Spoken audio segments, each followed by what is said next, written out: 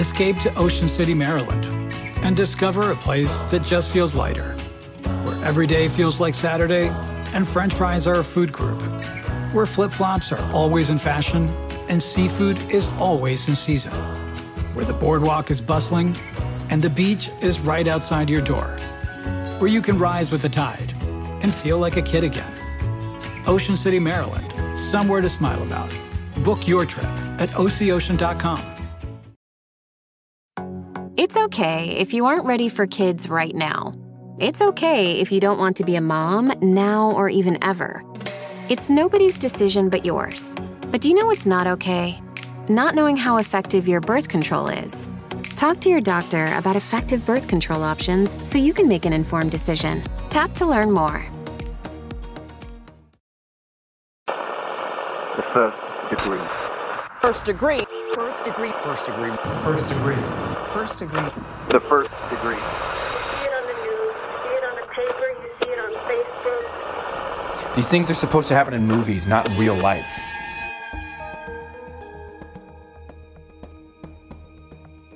The first time I remember hearing about it, there was an Amber Alert issued for it. And at the time, Amber Alerts were pretty, uncommon. I feel like you didn't really hear about them a lot. And I didn't realize my connection to the case until, a few days later. It was all over the news, and I remember news helicopters and stuff in the immediate area because my house was pretty close to where the abduction happened. And my assumption was that, they probably weren't going to be found. Welcome to The First Degree, the true crime podcast that you might end up on. My name is Jack Vanek. I'm sitting here with Alexis Linkletter. How are we feeling today, Lex? Jazzy. I'm feeling good. Jazzy? Yeah. That's a nice adjective that I'd like to bring back into the vernacular. I think so. I come alive after 5 p.m. and we're creeping up on it right now. Yeah, unfortunately, that's the only thing that really we can't align on is time. I'm like, can we start recording at 6:30 in the morning? And you're like, no, I'm not even human until 8:45. Yeah. Well, it's just not my thrive time. I can be productive, but I can't be charming. Our thrive times are what's that called? The two circles going and intersecting. A Venn diagram. Yeah, it's a Venn diagram, but on a linear scale where we kind of cross in the middle, but then we get a couple fade. Hours where we're both thriving at the same time. Yeah. And then it dwindles on both ends. 100%. But you know what? It hasn't stopped us from recording a single episode. I'm proud that we've never missed one during our entire history of being The First Degree. And we're here today. And also, if you need more bonus content, we're here on Patreon. 1 episode a week, bonus, full true crime episode. We just recorded our Patreon for next week, and it is a fascinating case. So well researched, and I like to pat myself on the back. Well, not me. I'd like to pat you on the back. All of us. It's a group effort, but I was moved. I was like, how is there not a documentary on this case? Maybe we'll do it. Maybe we will. It's honestly very crazy. And, I don't want bonus to undermine how great these episodes that we have on Patreon are. It's like getting 4 more episodes of The First Degree. They're not interview driven, but they're driven in every other way. So join us over there. Nobody else's true crime podcasts are interview driven. It's literally only us for the most part. 100%. No, we're doing more than most people, but I really am proud of our Patreon work too. Me too. Come join us over there. But should we just get into the episode? I think we should. All right. Well, that's enough of that. So let's turn down the lights. And turn up your anxiety. Because this could be you.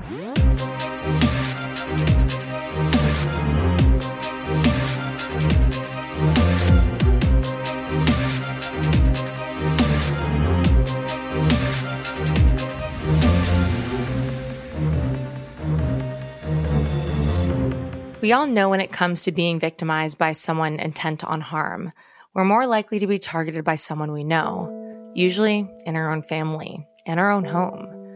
But there are also those times when victimization is simply a matter of being in the wrong place at the wrong time. Crimes of opportunity, if you will. Cases that live in infamy, like Trisha Malee, known as a Central Park jogger, or being targeted at random by a serial killer or mass shooter.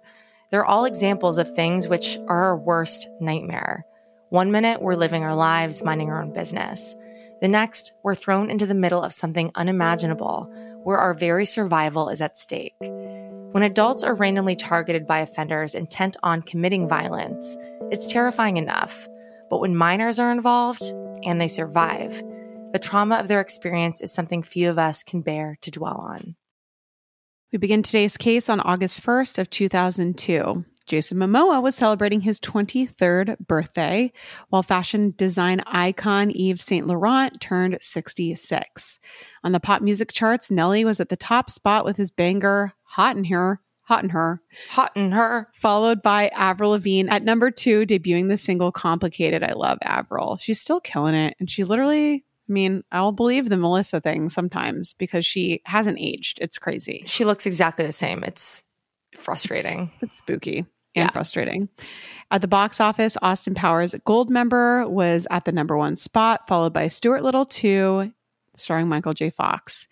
And on a darker note, across the U.S., many felt the country was in the grip of a number of random child abductions. And keep this in mind because it's very relevant to our story today. And the setting for today's case is Quartz Hill, California. Situated in Southern California in LA County, the Antelope Valley ranch community of around 10,000 people is located in the western Mojave Desert, about 70 miles north of the center of Los Angeles, close to the neighboring areas of Palmdale and Lancaster.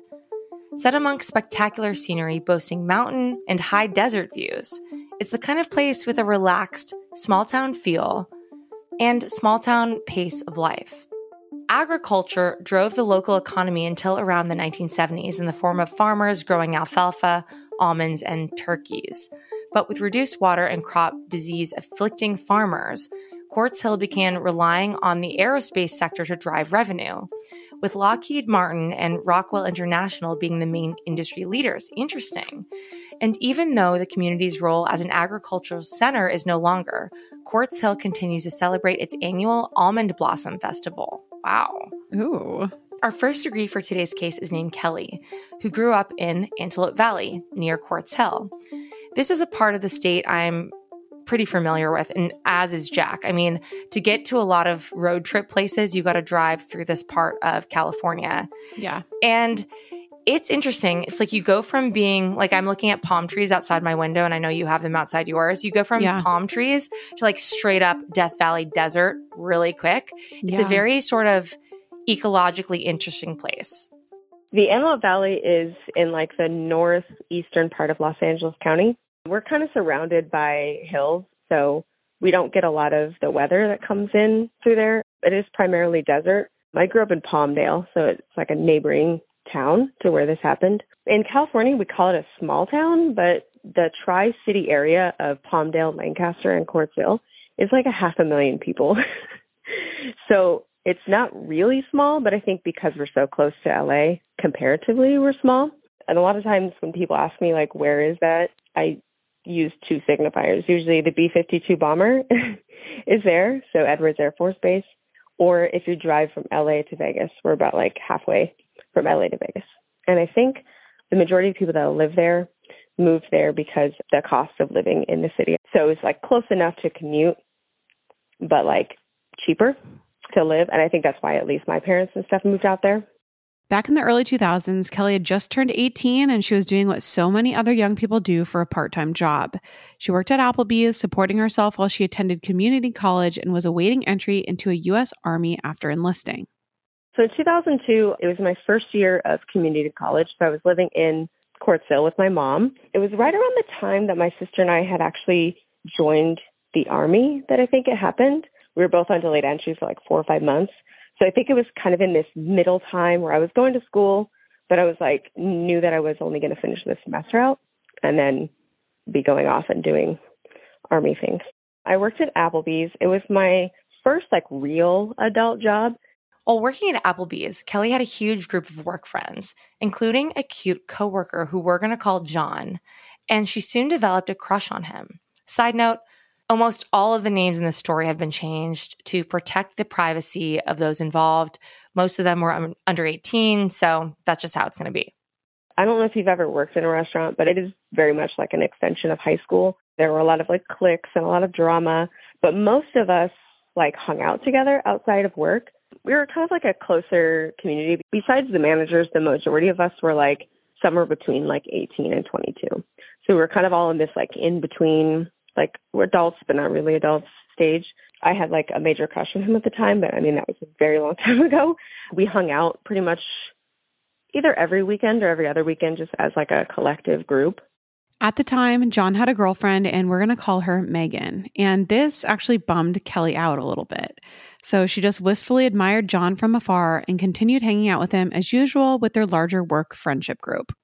I never met his girlfriend, but I think they were like relatively new at the time. So he kind of like pulled back from the group. So even though Kelly's crush was unrequited, she still kept relative tabs on him from a distance, not in a weird way, just in a coworker way, because he's obviously a nice guy and someone Kelly works with regularly. But on one day in the summer of 2002, Kelly heard some shocking news that hit close to home. 2 teenage girls had been abducted, and Kelly didn't know it at the time, but John's girlfriend Megan was somehow involved. The first time I remember hearing about it was like on the morning news because there was an Amber Alert issued for it. And at the time, Amber Alerts were pretty like uncommon. I feel like you didn't really hear about them a lot. There wasn't a lot of information. And I remember there being like news helicopters and stuff in the immediate area because my house was pretty close to where the abduction happened. I don't think they even released a lot of information, just that there were girls that were kidnapped and it was like in this general vicinity. So I didn't really learn about my connection to the case until a few days later. I was working and it was still like on everybody's minds. And I remember somebody mentioning John was supposed to work that day. And of course I was like, I had a crush on him. So I was like kind of looking out for him. I was like, oh, where is he at? And someone said, oh, like his girlfriend was one of the people that was kidnapped out there. When the news initially broke, neither Kelly nor John knew it, but this abduction would be among one of the most harrowing and dramatic Los Angeles County had ever seen. So what exactly happened? Who was involved? Why did this happen? To answer these questions, you know the drill. We gotta go back.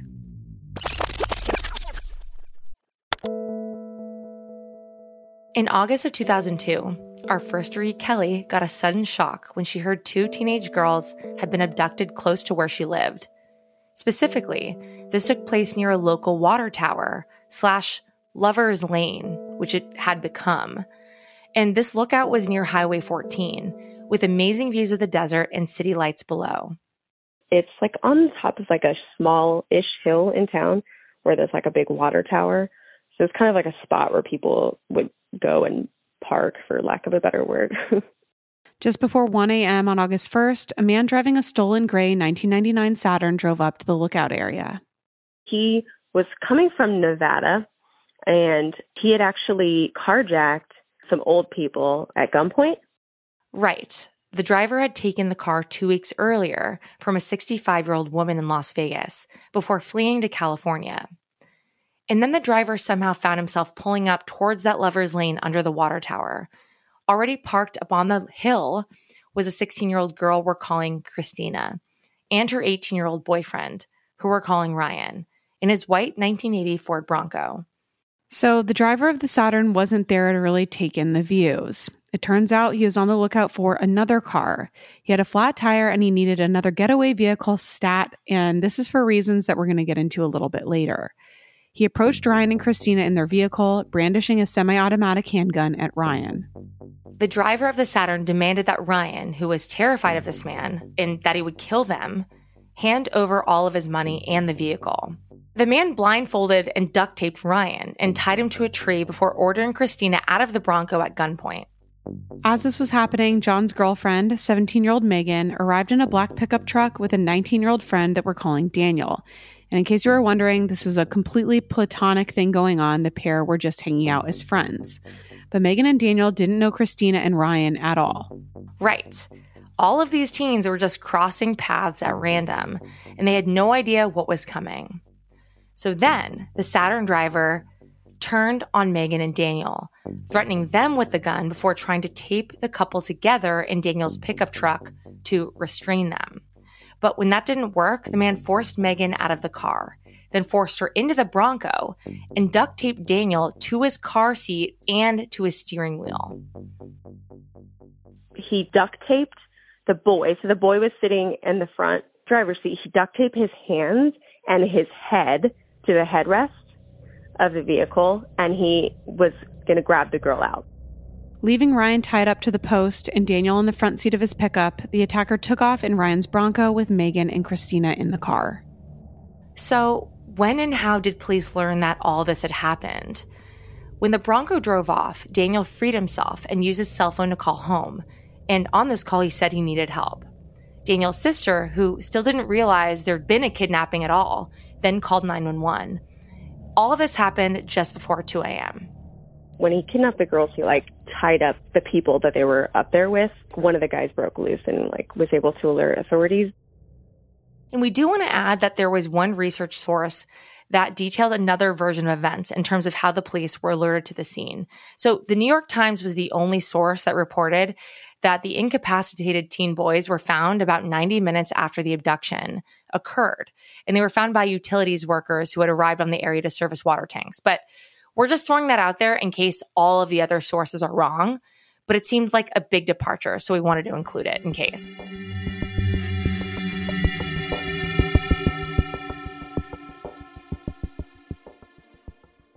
When I was growing up, I took French in high school, but I could never get the language to stick. I wanted to be fluent so bad, but it never happened. I just couldn't focus and I couldn't practice enough, and it didn't work. But thankfully, there's Rosetta Stone, which is the most trusted language learning program, and it's available on desktop, or it can be used as an app on your phone or tablet. Rosetta Stone is different. It immerses you in so many ways. And with its intuitive process, you can pick up any language naturally. First with words, then phrases, and then sentences. And before you know it, boom, conversations. Plus, with Rosetta Stone's True Accent feature, you'll get feedback on how well you're pronouncing words. It's like having a personal trainer for your accent. Don't put off learning that language. There's no better time than right now to get started. For a very limited time, the First Degree listeners can get Rosetta Stone's lifetime membership for 50% off. Visit rosettastone.com/first. That's 50% off unlimited access to 25 language courses for the rest of your life. Redeem your 50% off at rosettastone.com/first today. Okay, so it comes as no surprise that I have absolutely no idea how to cook. I don't want to learn how to cook. It's not really my thing. But when I tried Factor meals, it was a freaking game changer. So Factor's fresh, never frozen meals are dietitian approved and ready to eat in just 2 minutes. Yeah, 2 minutes. So no matter how busy you are, you'll always have time to enjoy nutritious, great tasting meals. So the first time I tried Factor meals, I was actually blown away because I'm like, that's it. That's all it is. 2 minutes. And the meals are so delicious. With 35 different meals and more than 60 add-ons to choose from every single week, you'll always have new flavors to explore. And you can treat yourself to restaurant quality meals that feature premium ingredients like filet mignon, ooh, fancy, shrimp, and blackened salmon. Like I said, they're so easy to prepare. I love them. So head to factormeals.com/degree50 and use code degree50 to get 50% off your first box plus 20% off your next month. That's code degree50 at factormeals.com/degree50 to get 50% off your first box plus 20% off your next month while your subscription is active. It's almost summer, and the best and most sustainable way to shop for a new season is on therealreal.com. The RealReal is the largest and most trusted source for authenticated luxury resale. It's the only place you'll find brands like Hermes, Cartier, Prada, Dior, Staud, Zimmermann, Jacquemus, and more for up to 90% off retail. 10,000 plus new arrivals land every single day from hundreds of brands you love, all authenticated by a team of in-house experts. Whether it's that perfect wedding guest look, a new summer sandal, an updated beach tote, resort wear for your summer vacation, you're bound to find exactly what you're looking for, plus deals you won't get anywhere else on therealreal.com. Visit therealreal.com and use code FIRST at checkout for 20% off. Terms apply.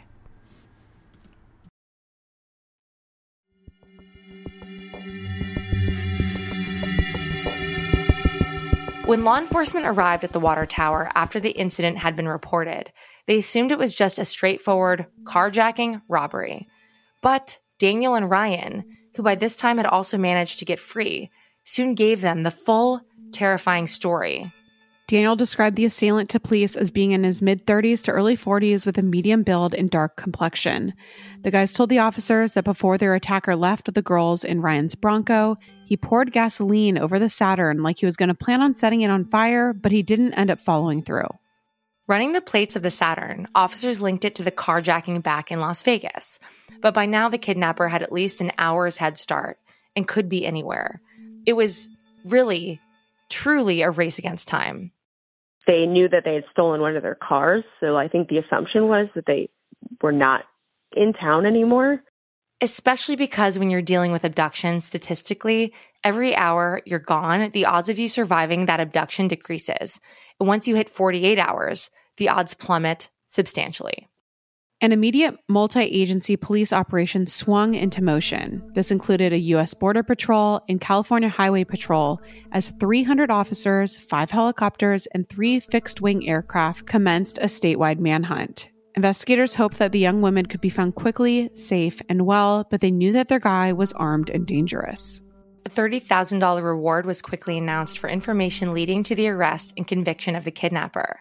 For Kelly, our first degree, the brazenness of this double abduction gave her pause to think about how it so easily could have been her sister, one of her friends, or one of her coworkers. These are the kinds of places she and her friends frequented often. This was home. My mom, of course, she was always worrying about us. And, we're at an age where we're not always the most communicative with where we were at, what we were doing, if we went out or whatever. My town wasn't the nicest town.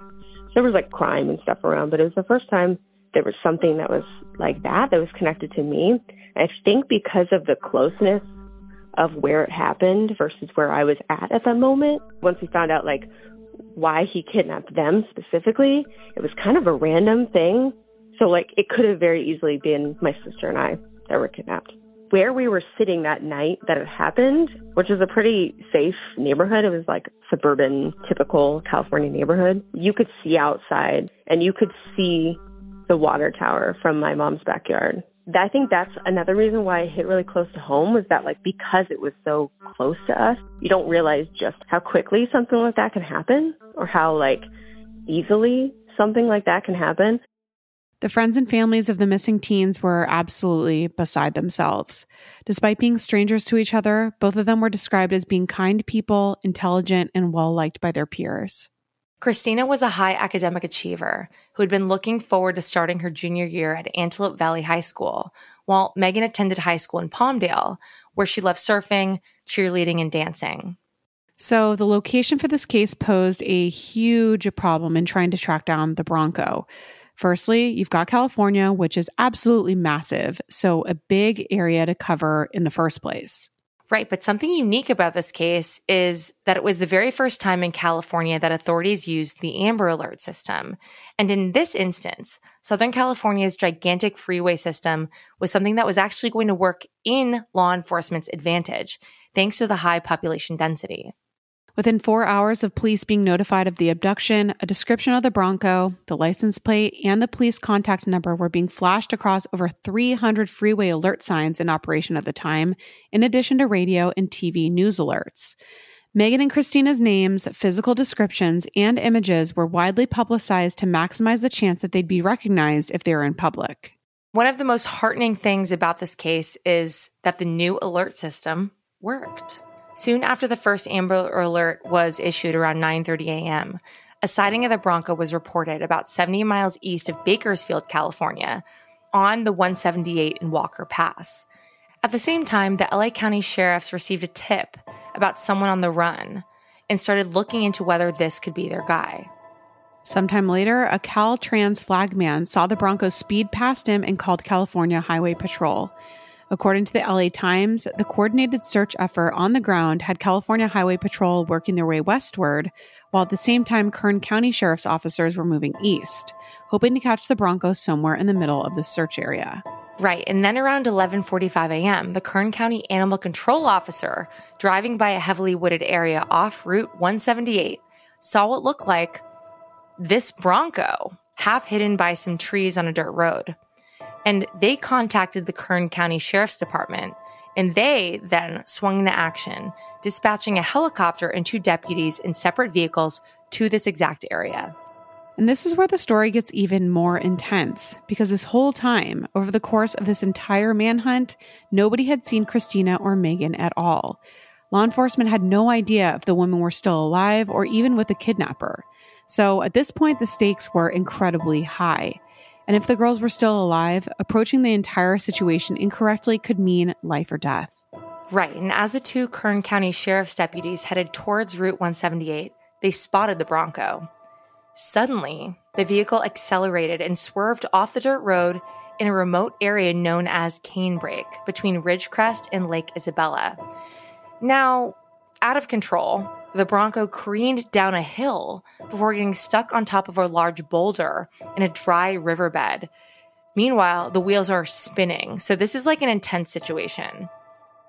He was on some random dirt road in the middle of nowhere. I think in Kern County, which is just north of Los Angeles County. And somebody who was related to law enforcement saw the vehicle out there.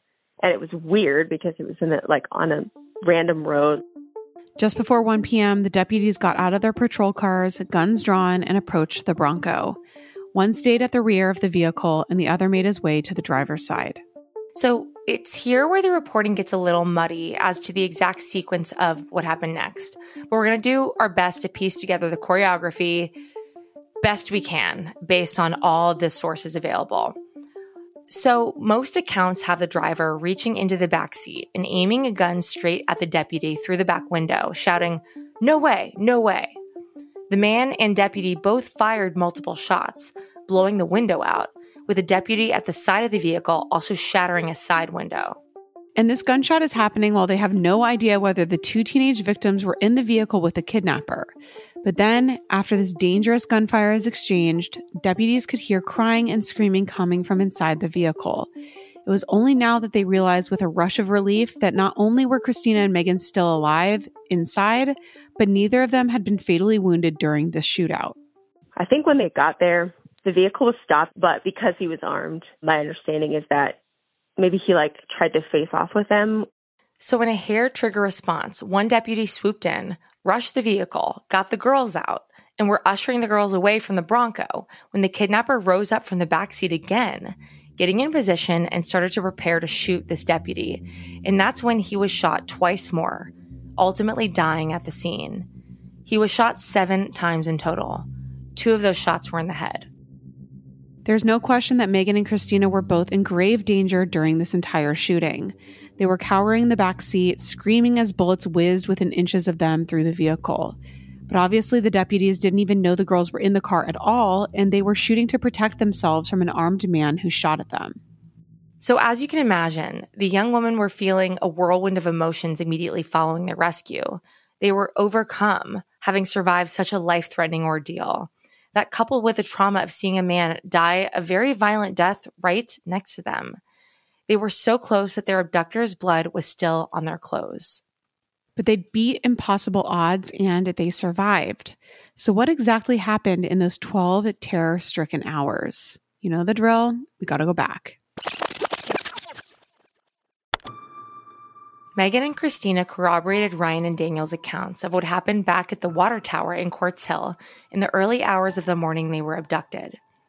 After being forced into the Bronco, bound with tape, and secured to each other with rope, the young women observed their captor had a .38 caliber Colt revolver, as well as a .22 caliber Colt handgun. They drove for about half an hour, during which they were completely blindfolded. Megan and Christina had no idea what was going to happen to them, and of course they were petrified that they were going to die, even though the man initially told them that he wasn't going to kill them. So what made it worse was that their kidnapper seemed to swing quickly from being kind to them, and the pendulum would swing in the other direction, and he would be really cruel and agitated, and he would threaten the girls at gunpoint on more than one occasion. So this is an erratic, desperate person in a desperate situation, so very terrifying. Megan and Christina pleaded for their lives, asking why they'd been targeted in such a way, and they begged to be let go. And their captor responded that he was taking his anger out at someone else on them, even though they hadn't done anything wrong. That's a lot of self-awareness for somebody doing something so insane. I know, and it's crazy that he would even admit that. Yeah, it is. It's very bizarre. So at one point, he even promised to take them back to Quartz Hill, but as we're about to hear, it was an empty promise. Right, so instead, the kidnapper drove Megan and Christina around for hours down a maze of secluded dirt roads. They definitely got the impression he knew this area really well. But what made it even more chilling was they could tell this wasn't the first time he'd done something like this. And to make things worse, the young women's greatest fears were realized when their attacker sexually assaulted each of them. So, this isn't a guy desperate. This is a guy who's, opportunistic. Let me also traumatize these women, young women, teenagers, in a way that they'll never get over. What a horrible fucking thing to do. Despite being complete strangers, Megan and Christina knew that they had to stick together if they had a chance of making it out alive. If one of them was in the front seat while one of them was in the back, they would rub each other's legs as a sign of comfort, because no matter what, they knew they had to be there for each other. And at one point, when the kidnapper let Megan out to use the bathroom at a gas station, she actually had the chance to escape while their captor was inside buying them food. This was her chance to run for help. But Megan knew if she did, it would be all over for Christina, who was still in the Bronco. And Megan wasn't leaving the younger Christina alone to face probably certain death alone. If Megan escaped, that would agitate him, and she wasn't willing to take that risk and risk Christina's life. So it was an amazing thing to do. Instead, Megan ended up returning to the vehicle, and over the next several hours, she and Christina silently communicated by tracing letters on each other's palms. In this way, they hatched a plan to fight back against their attacker. They were determined that they weren't going to die in the middle of a desert without at least trying to save themselves. They tried to escape, and at one point, they had come up with a plan. So, as it happened, Ryan kept a Bowie knife in the Bronco, which, unfortunately, the kidnapper had already found. So at one point, it was just after dawn, and the girls noticed that their kidnapper had dozed off with the gun in his lap. I mean, this sounds so terrifying. And he appeared drunk because there was a bottle of whiskey that was in the center console that he'd been swigging from. This guy's a fucking menace, and one wrong move ends your life. If this guy's drunk on top of all of that, either way, him being unconscious, the two teens knew this was their chance. So they could actually see the man's pulse throbbing in his neck as he slept. And Megan lurched forward, seizing the knife, and she tried to stab him in the throat. She really tried to take this situation, control the situation back. Really courageous. So as she was doing this, Christina grabbed the whiskey bottle and struck the man in the face, smashing his glasses. The girls kicked their dazed attacker out of the Bronco and locked the doors after Megan threw the knife at him. But instead of incapacitating the man, who still had the gun, the attack ended up waking him up, and he was enraged. He pointed the gun at the girls, threatening to kill them if they didn't let him back into the vehicle. And with no other options, Megan and Christina reluctantly unlocked the doors, not knowing what was about to happen. I think he had them held in the back, but I don't think they were properly restrained, so they could escape at some point. So one girl punched him in the face to try to break his glasses, and she was successful. Now back inside the Bronco, but bleeding, the man threatened to shoot both the young women and started to count to 3. Thankfully, he was so dazed, intoxicated, and fatigued that he passed out after getting to 2. And as the man slept, Megan and Christina desperately tried to figure another way out. This guy still had a pistol in his grasp, and they were scared, especially after their bungled attempt just prior. Your confidence would be rattled. Yeah. It was now the middle of the day, and in the distance, the young women were sure they could hear the whir of a helicopter getting closer and closer. They knew this was good, but also potentially very bad, because the man had told them that if police tracked him down, he'd kill them both. Thankfully, as we know, the young women were rescued in the ensuing shootout, resulting in the death of the man who abducted, terrorized, and assaulted them. Megan and Christina were taken to the hospital for treatment and discharged into the waiting rooms of their ecstatic families who had been bracing themselves for a very different outcome. This literally sounds like something straight out of an action movie. And as we've heard, law enforcement saved Megan and Christina with only minutes left to spare. The clock truly was ticking in this case, and had the cops not ambushed this Bronco when they did, it's very likely things would have had a tragic outcome for the two incredibly courageous women, Megan and Christina. According to law enforcement, the kidnapper was mere minutes away from killing the young women and disposing of their bodies in a place they'd never be found again. And most abductions result in the victim being killed within a matter of hours. Lots of people, including Kelly, assumed the outcome wasn't going to be positive. Even at the time, I realized, normally people who are willing to kidnap somebody, most of those things don't end up well. It's very rarely that you hear that somebody is rescued from a situation like that. And because of the nature of where we live, it's a desert area, there are a lot of places out there that you can hide that are nowhere near anybody. So I think even at that time, my assumption was that they probably weren't going to be found, or if they were found, it wasn't going to be for a really long time. Because this is in the wake of Elizabeth Smart and that sort of stuff that was happening, usually smaller children being abducted. Normally when the news talks about them, they talk about them as if the assumption is that they're dead.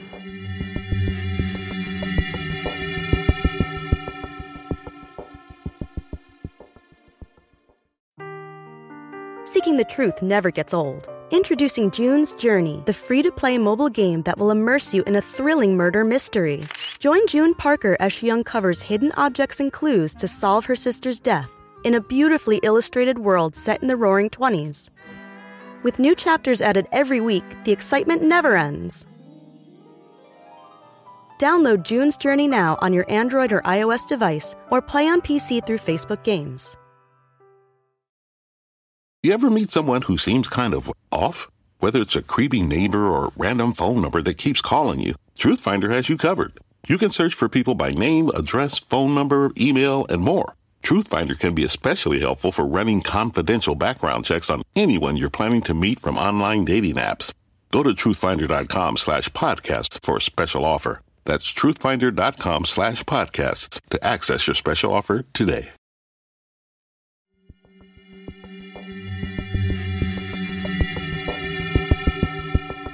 So who the hell was this kidnapper? And what could lead him to do something like this? Something so terrible and extreme.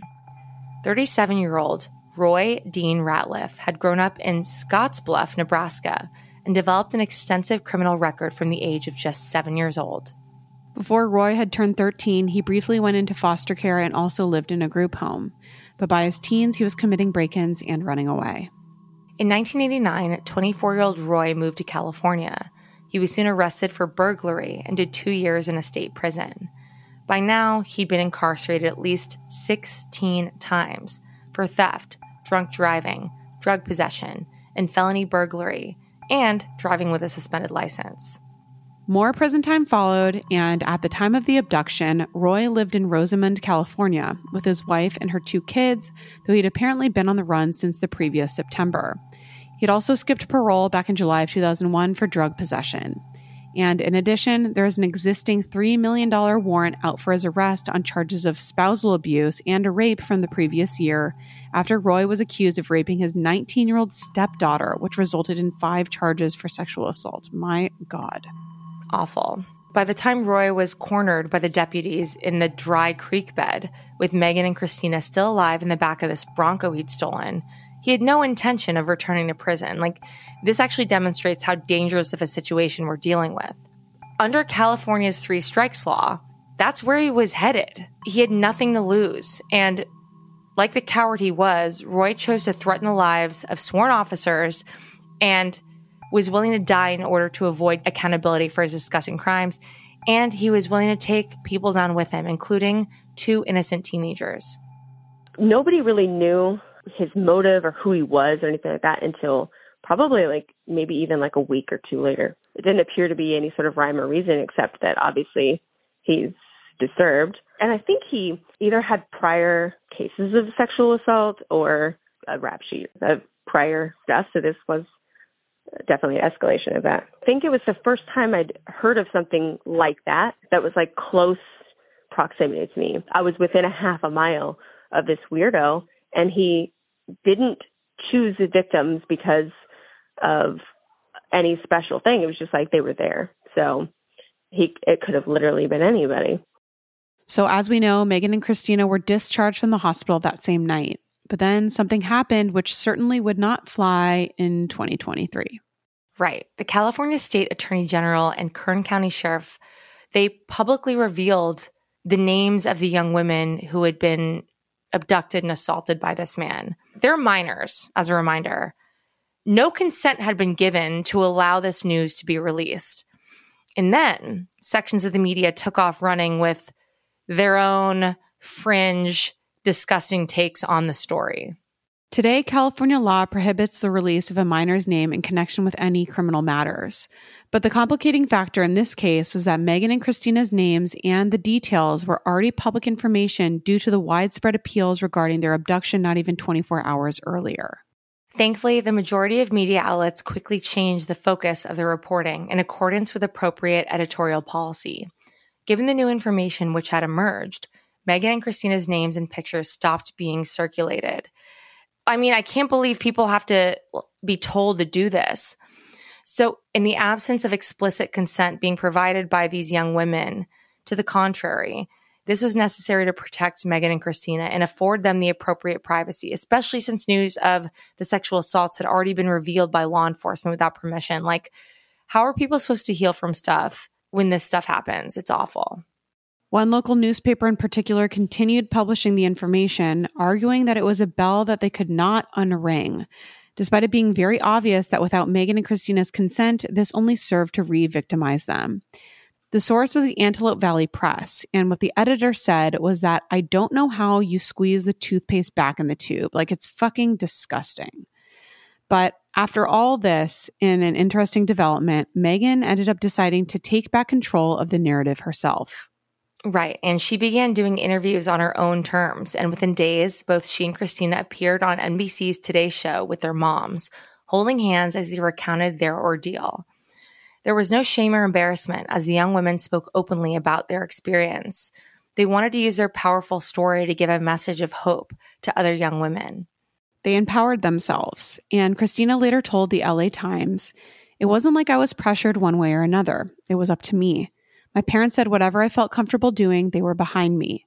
Me and Megan want to get the message across to everybody to never give up on anything. If you ever give up, you've lost. Whatever obstacles you have, you've got to fight your way through it. It's just retelling the story, and it's not hard to talk about it, but I let everyone know that there are certain things that I will not talk about, and I think everybody knows what I'm talking about." So as the dust settled in the aftermath of the rescue, John, Kelly's friend, eventually returned back to work. Because, the mundane does start again, even after something so tragic. He returned back to work, and I probably only worked there for maybe a few more months before we left for the Army. And he was definitely a little bit more standoffish. And I think he was kind of worried about her privacy because, we were all teenagers, and I think he was probably 18 at the time. So people are nosy and want to ask a bunch of questions. And because of the nature of the crime, the girls being victims of sexual assault, people might have been asking questions like, what happened? What was it like? How is she? And I think he probably, at least from my perspective, I remember him not really hanging out with us as much, not really going out, which, understandable. As the months passed, Megan and Christina focused on their education, doing their best to heal from the trauma of what had occurred. Megan looked forward to attending cosmetology school, and she was also working part-time.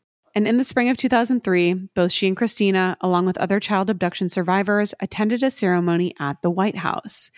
President George W. Bush signed a measure making the Amber Alert system nationwide, which went on to become known as the PROTECT Act. Megan and Christina's experience really drove home for Kelly that horrifying things like this, while exceedingly rare, can and do happen. Kelly always knew on some level that people can be bad for no reason. She just never felt impacted by anything so close to home before. I think we went through that period, obviously in the United States, where post 9/11, and you start to realize that on a global level, humans aren't great. You feel far removed from it unless you were there or you knew somebody directly involved in it. I don't think it was news to me that people are crappy, but I think the fact that it happened so close to me, it was such a crazy crime, and it didn't feel like it had any sort of purpose. It wasn't like somebody was trying to gain something, like they needed food and so they killed somebody as a result of trying to get that, or they were surrounded by police so they felt like they had no way out. It was such a ridiculous situation. Why? I think the reason those cases are always so fascinating is that there's no sort of rhyme or reason. And I think the fact that he was killed too, and you don't have the option to be like, why did you do this? Or why those people? It makes it even more like baffling. In a heartwarming postscript to our story, the whole experience resulted in Megan and Christina forming a unique, unbreakable, lifelong bond. They are now friends forever, having protected each other and worked as a team during one of the most awful experiences anybody could imagine. As we've said, it's truly disturbing knowing that if someone is determined to hurt you, there's no way to stop them. And this was the case when someone as dangerous and violent as Roy Ratliff zeroed in on two innocent teenagers when he was desperate. They were young women out with their friends, enjoying a summer's evening without a care in the world. And when their lives were turned upside down without warning, they had no idea how it would turn out. All they had was their own courage, bravery, and resilience to get them through.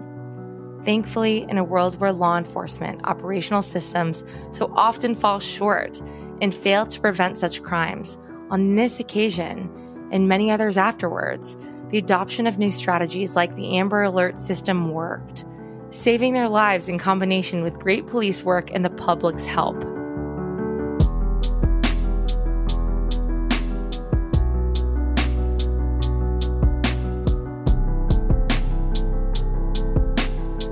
Well, huge thank you to Kelly for being our first degree for today's episode. If you are listening and you have a story to tell, please email us hello@thefirstdegreepodcast.com. Follow us on Instagram, join our Facebook group. We're talking true crime all the time. Join our Patreon if you want more true crime content. And stick around tomorrow because we'll have a brand new episode of Killing Time right in your feed. And remember, only you can prevent serial killers. And keep your friends close. But not that close. Shout out to Jared Monaco for scoring original music for The First Degree, producing by Caitlin Cleveland, writing and research by the talented Gemma Harris. Sources for this episode are the Los Angeles Times, the New York Times, the Washington Post, the Desert News, San Francisco Gate, the ABC News, the Las Vegas Sun, CNN, CBS News, the LA Business Journal, Salon.com, Snopes, and Fox News. And as always, our first degree guest is always our largest source. Whether you're a morning person or a bedtime procrastinator, everyone deserves a mattress that works for their style. And you'll find the best mattress for you at Ashley. The new Temper-Adapt collection at Ashley brings you one-of-a-kind body-conforming technology, making every sleep tailored to be your best. The collection also features cool-to-the-touch covers and motion absorption to help minimize sleep disruptions from partners, pets, or kids. Shop the all-new Temper-Adapt collection at Ashley, in-store or online at ashley.com. Ashley, for the love of home.